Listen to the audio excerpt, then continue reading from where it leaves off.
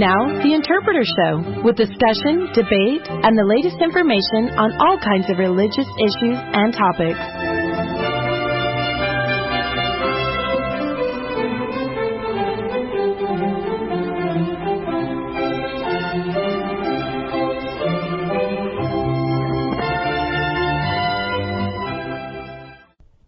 Welcome to The Interpreter Radio Show.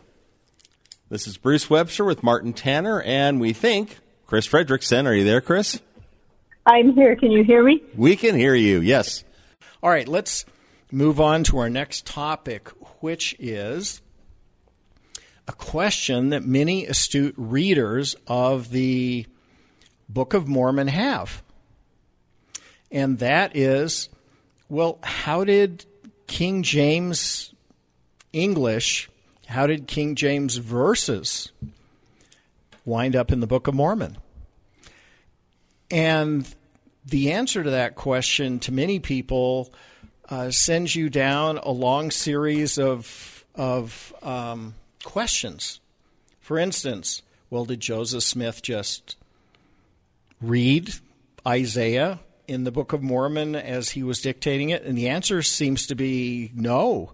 All the witnesses to the translation process, which would basically be the scribe at the time the Isaiah variants were being dictated by Joseph Smith, said he didn't use anything. He didn't use any other books or references. As a matter of fact, the plates themselves were covered. And so he was doing the entire dictation of the Book of Mormon purely by the inspiration of God. And then the question becomes, and some critics raise this, but it turns out to be a faithful thing. And I'll parenthetically add here that I love to dive into critics' questions and questions that people have in the church. And every time, and I've been doing this for 30 plus years, and every single time I do that, it will turn out to be a very positive thing for one's testimony. If you do a superficial dive, you might come up short because you'll see critical things and you'll go, oh, no. But if you keep going and try to find responses to critics, every single time in the Isaiah passages in the Book of Mormon is a true example of that. Because the critics say, "Oh, Joseph Smith, he just plagiarized the Book of or the Bible and just threw it in the Book of Mormon." And not only that, he even goofed up because some of the things that he took from Isaiah are changed. And as I think about that, I think, well, let's see. When he does it exactly the same, he's plagiarizing. But if he changes it, then he's goofed up, and he's you can't have it both ways. And one of the questions that comes up is, why would God inspire Joseph Smith to, by the gift and power of God, use King James English in the Book of Mormon? That doesn't seem so intuitive to us today because, gosh, why not the NIV? The Chris mentioned, why not the Contemporary English Version, the New Revised? Why not any of these others? Well, the answer is they weren't around when the Book of Mormon was translated. The other answer is that in the era when the Book of Mormon was translated, by far and away, the translation was the King James Bible. Of course, there are many others. The Great Bible, Tyndale's Bible, Wycliffe, John Wycliffe or Wycliffe, depending on whether you're tomato or tomato. But there were a whole bunch of them, and none of them had a sliver of the amount of popularity as the King James Bible. And so if you didn't have King James quotes in the Book of Mormon, it would be a little bit like somebody standing up in Sunday school when they're asked to read something from Isaiah, and they come up with Theodore Gaster's translation from the Dead Sea Scrolls Isaiah, which sounds really odd to people who are used to biblical biblical Isaiah. And so it's the natural text. What other text would you prefer? If you're saying that that's inappropriate or not right, what other text would you use? And I think the obvious answer would be there are none. And I wanted to also, with that short little introduction to the nature of the issue, give a couple of fabulous sources that go into far more depth than I could in a short little overview on this subject. And I'm going to go sort of in reverse order on these. One is part of the BYU Study Series, and it's absolutely terrific. And actually, I'm saying this backwards. Let me use the other one first. The FARMS, the Foundation for Ancient Research and Mormon Studies, back when it really had that name, published a book called Isaiah in the Book of Mormon. And it was a series of essays that were edited by Don Perry and Jack Welch, John W. Welch. And the essays in here are just wonderful. They explain the context of Isaiah in the Book of Mormon, keys to understanding Isaiah, Isaiah variants, because all the Isaiah quotes in the Book of Mormon aren't exactly King James. There are, as I'll mention in a minute, a whole bunch that have some minor variants in them. But this overview that Perry and Welch put together through a series of articles is just spectacular. It's really, really wonderful, and it's a great resource for understanding the Isaiah in the Book of Mormon. Now, if you want to get specifically to the issue that the critics bring up, which is Isaiah variants in the Book of Mormon, the best by far source on that, in my personal private opinion, is something that came out clear back in 1984. And the author, John Tvetnes, who has departed us and made us sad, a wonderful scholar. And this was one of his works that I found not too long after he wrote it, and I was just in awe of it. And the source for this is the Religious Studies Brigham Young Center, 1984. And it starts on page 165 for those who care. You can also find it on the internet. But here's the gist of what he does. He analyzes every single one of the 478 verses in the Book of Mormon quoted from Isaiah. And he comes away and tells you that 201 of those 478 exactly agree with the King James. 207 show some variations, and the other 58 are paraphrased. And so if you look at his study, he goes through and evaluates each one of these. He goes through all of them in their categories, and it's just wonderful. One of the things that critics will say is, oh, well, modern scholarship has said that Joseph Smith put Isaiah errors, there are errors in the King James Bible, and Joseph Smith transferred those into the Book of Mormon, and if you've got an error in the King James Bible, God wouldn't do that. Well, there are a number of fallacies in those kinds of arguments. The major one is, well, how do you know these scholars that say that it's an error know what they're talking about? You know, every 20 years, the nature of scholarship changes, and those claims, the underlying assumption to them is that all modern scholars will say that these are errors. And it's just not true. Yeah. It is just not true. There are a number of scholars that think the way the Book of Mormon has the King James Isaiah quotes is accurate.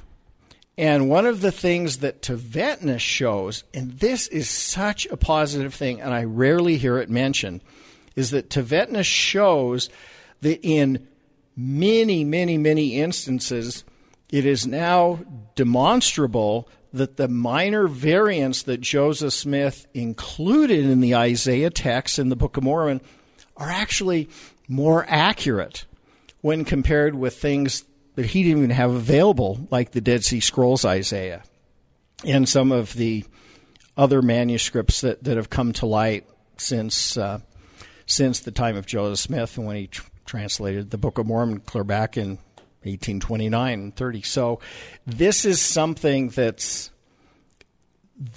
if you take a deep dive into it, will turn out to be incredibly faith-building. You will find that the Book of Mormon is inspired to be more accurate than the King James Bible, not less, and that many of the claims made by critics are just unfounded. And so I highly recommend both of these, Isaiah and the Book of Mormon, edited by Perry and Welch, and also John Tvetnes, a wonderful work called Isaiah Variants in the Book of Mormon. And by the way, you don't have to buy those, both of those. You just Google, search for them, and they'll pop right up, and you can find them and read them.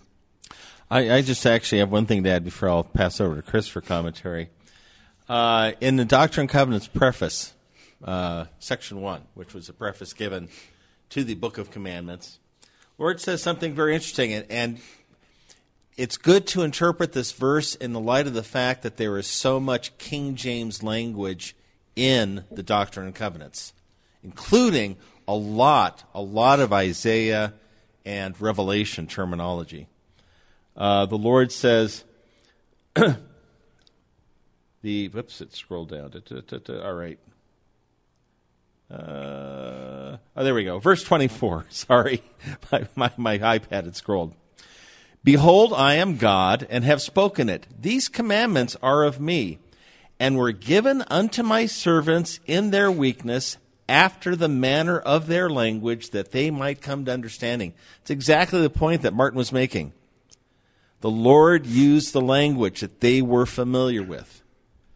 Does it mean that King James is a perfect translation? Doesn't mean King James is necessary. Well, there are problems with King James, but there's problems with all translations. Translation is always a human effort.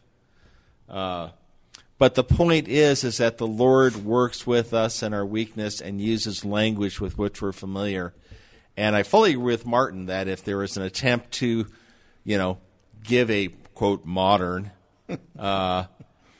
rendition of quotes from Isaiah or this, the Sermon at the Temple, to the extent that extends or parallels the Sermon on the Mount, it would have been rejected for exactly that reason. That's my 2 cents there. Chris, your thoughts on all this, and we've got just a couple minutes here before we need to move to the next block. Yeah, really very little, and I just want to reiterate what you were just talking about. It's just in the language of their day. Joseph Smith, when he's writing the Book of Mormon, he's familiar with idioms from his day. Mm-hmm. He certainly is seeing patterns. I mean, we certainly find, in the Book of Mormon, as, he is translating it or actually, listening to the Holy Ghost and writing down what the Lord would have him write down. But we certainly do see many language patterns that are reflective of ancient Israel or, the time of Lehi and what was going on in ancient Israel as they fled that land. They brought that understanding with them. But what you see Joseph Smith working with the language of his day and making sure that what he is writing is comfortable to the people that are reading it. Just the introduction alone where it talks about hefting the plates. That's a very good example. That's not something you're going to find in biblical language, but you certainly are going to find it in 19th century language, and you're not really going to find it at all in our day because it's not in use any longer. And so we have to understand that, part of the translation process as well. Okay, on to our next block before we hit the top of the hour. In light of these issues, the church has formulated a new institute class called Answering My Gospel Questions, Religion 280.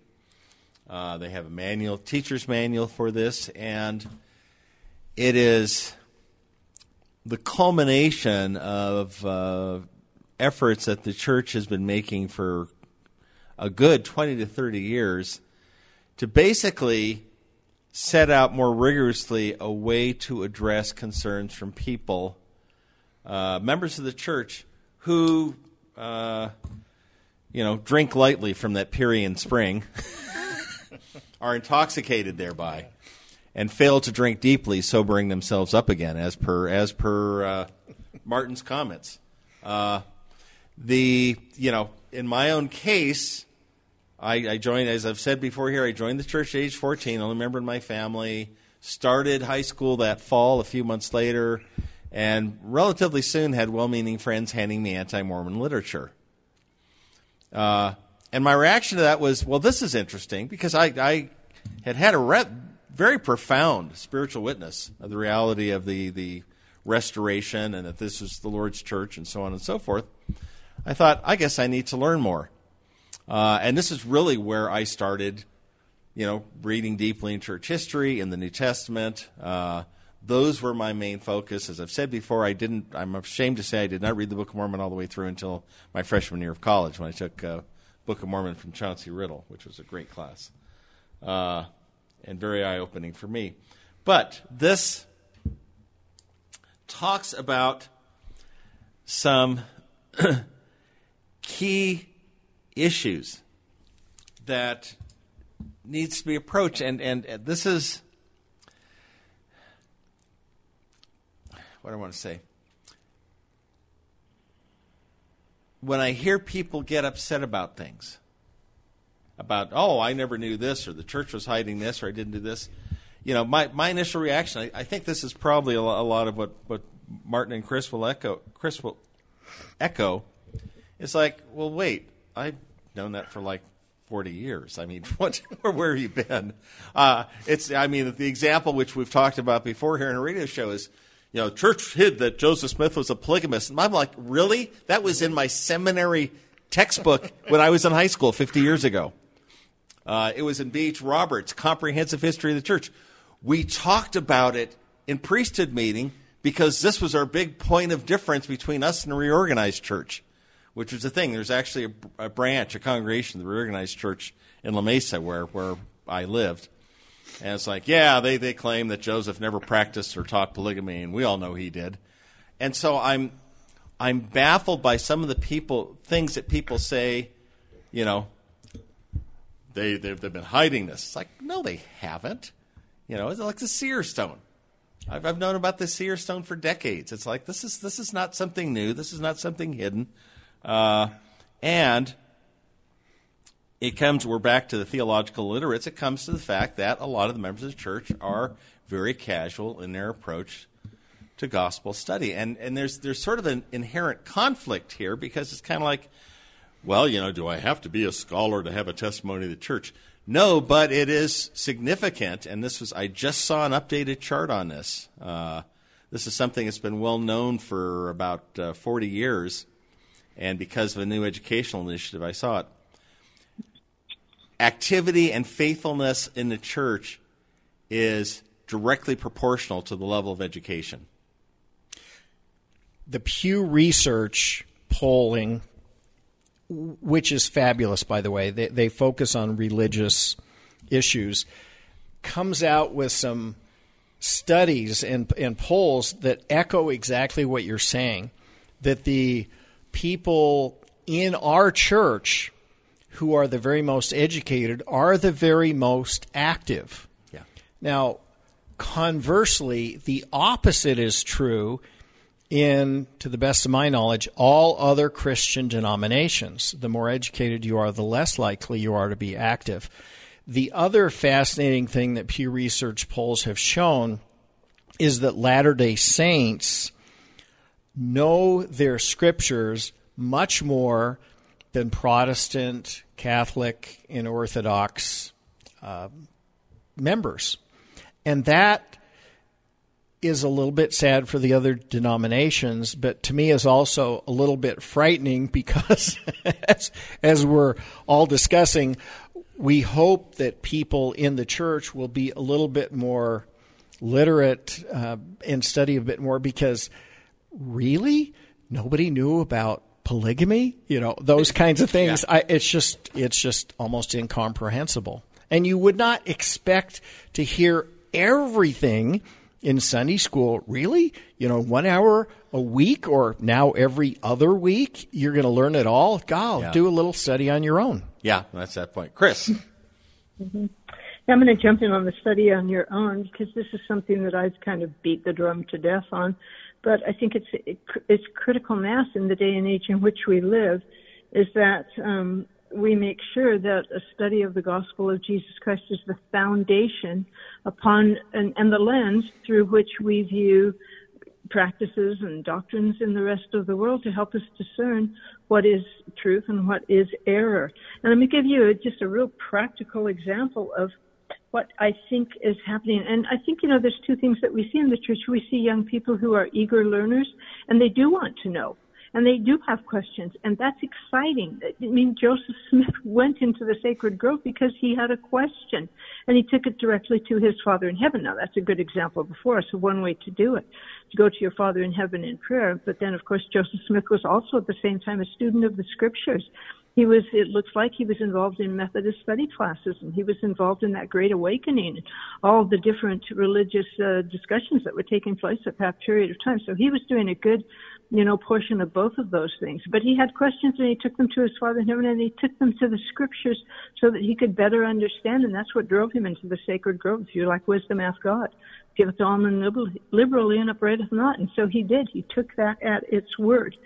And that's what we need to do today, and that's what young people and every member of the church and every good, gospel scholar, those who really want to know the purpose of this life and everything and reason behind what we do and why we do what we do, is to study the Scriptures. But here's the perfect example of when we don't do that, when we don't use the Scriptures. I always told my students in my history classes, you're going to read a lot of documents. You're going to read Karl Marx. You're going to read Osama bin Laden. You're going to read Adolf Hitler. You're going to read Mengele. You're going to read Erasmus. You're going to read, Martin Luther. You're going to read all of these individuals. But I told them in my BYU classes, but the foundation for discerning truth from error is a study of the Scriptures. And then you can just take those different writings and you can weigh them against the doctrine of the gospel of Jesus Christ. And it's much easier for you to jettison that which is fallacious and embrace that which is truth. And so our perfect example is found in Alma 30. Alma 30 is where we have Korihor, and he's an antichrist, of course, and he's preaching to the Nephites and the Ammonites. Now, what's interesting is the Nephites listen, and many of them embrace what he has to say. The Ammonites are like, we're done with you, and they just throw him out. They don't even want to hear what he has to say. They're firm and steadfast in their faith, and I would suggest in their understanding of the doctrine. But in Alma 30:25, it says, this is Korihor himself, ye say this people is a guilty and a fallen people because of the transgressions of a parent. Behold, I say that a child is not guilty because of its parents. And then you go back to Alma 30:18, and thus he did preach unto them, leading away the hearts of many, causing them to lift up their heads in wickedness. And then, of course, leading men and women to commit whoredoms, etc., etc. Now, I always would post to my students, what's the problem here? And the problem here is that what he is alleging is that we believe in original sin. And of course, even a primary child knows from the Article of Faith number 2 that men will be punished for their own sins and not for Adam's transgressions. We do not believe in the doctrine of original sin, but because the Nephites at that time were not conversant with the doctrine of the gospel of Jesus Christ, clearly they were easily deceived. And so we need to know the doctrine, so when people come to us and say, for instance, we hate homosexuals, that's a lie. You cannot be a disciple of Jesus Christ and hate your fellow human beings.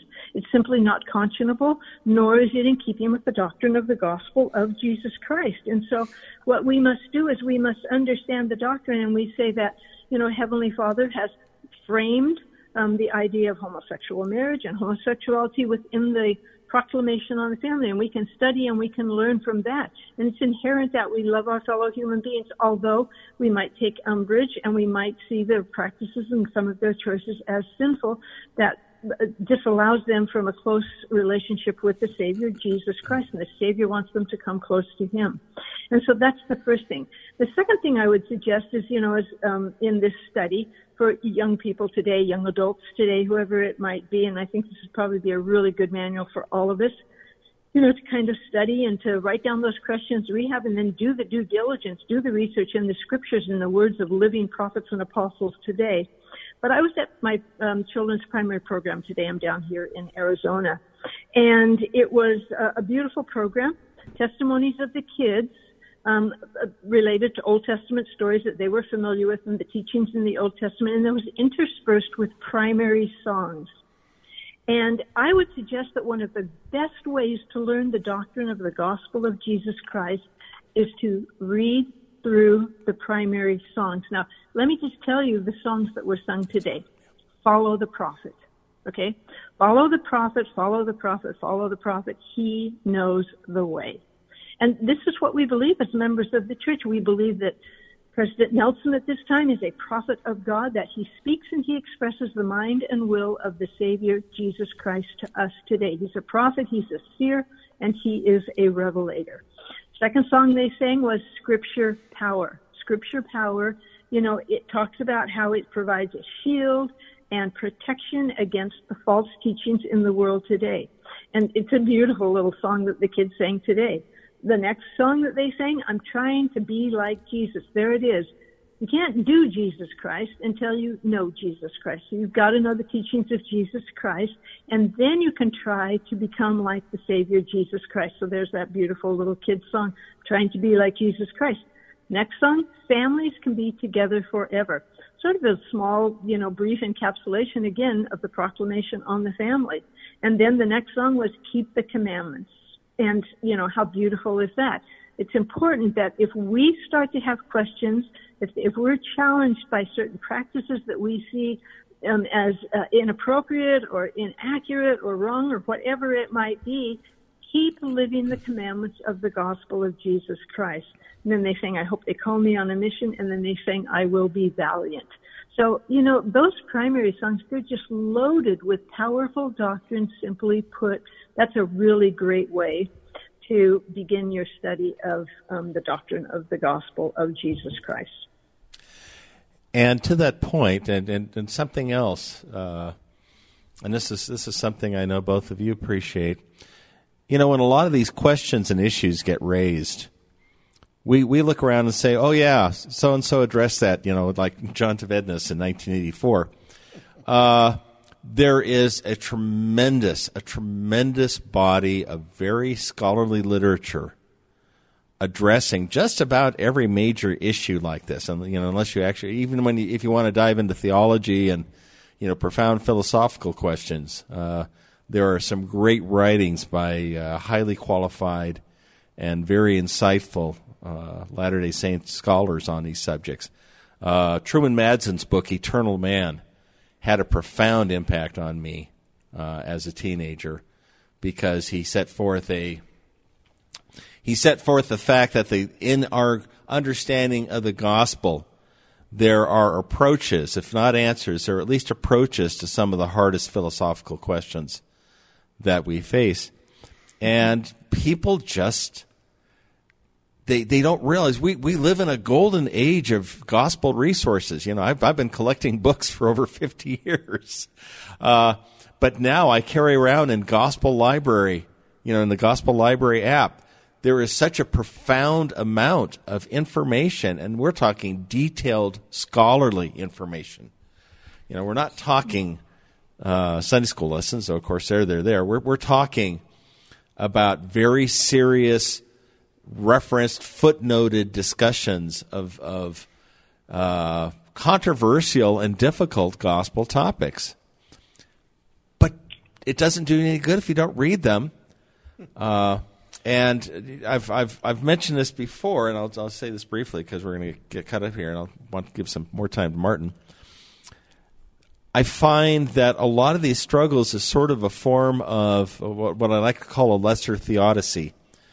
Theodicy is, of course, if God is all-powerful, why is there evil in the world? And we as Latter-day Saints feel very self-satisfied with our answers, as well we should. But for a lot of Latter-day Saints, it's like if God is perfect and this is his church, why does X happen in the church? And that's where they stumble. And church leaders have been very frank. Church leaders are human. The church is the Lord's church, but it's up to us. And often members don't bother to go past that. What it really is, it's sort of like, well, in my opinion, if this is God's church, then X should happen or Y should never happen. Without, again, addressing the actual information or documents that documentation that talks about these issues. Martin, I'll give it to you till we hit the top of the hour. Sure. One of the things that is also important to do, because many people might see an issue or a question and they don't know where to go to find the answer. And they maybe poke around or look around and they still can't find the answer. A good way to approach that is to set it on the shelf and wait to see if you can find the answer. B.H. Roberts was a great example of that. In his era, and he was one of the great scholars of the early 20th century, he was actually, I mean, there's a backstory that I don't have time to tell, but he was asked to do a study of the Book of Mormon. He produced a book called Problems of the Book of Mormon, and people hear the title and they go, and the truth was that there were a number of things that he couldn't answer and he couldn't figure out that seemed like anomalies or things that shouldn't be there. And fascinatingly enough, if you look at the problems today, you would kind of smile at all of them and say, we know the answer to that now. And so if B.H. Roberts had done what some people do today and see an issue they can't instantly resolve, we would have lost him. He would have been a general authority. There would have been no scholarship. He would have maybe not even believed in God or Christianity. It would have been a horrible result. He suspended that question until he could find the right answer, and it was to his benefit and millions of other people that he did that. And to every institute student or gospel doctrine class student who has the same questions, try doing that, because almost everything that you have a question about will be answered or has been answered, and there is a place where you can find it even if you don't know right now what it might be. And so this is sort of a variation on the idea of, question your beliefs, or question your questions more than you question your beliefs. We'll be back on the other side of the news. Stay tuned. This is the Interpreter Radio Show.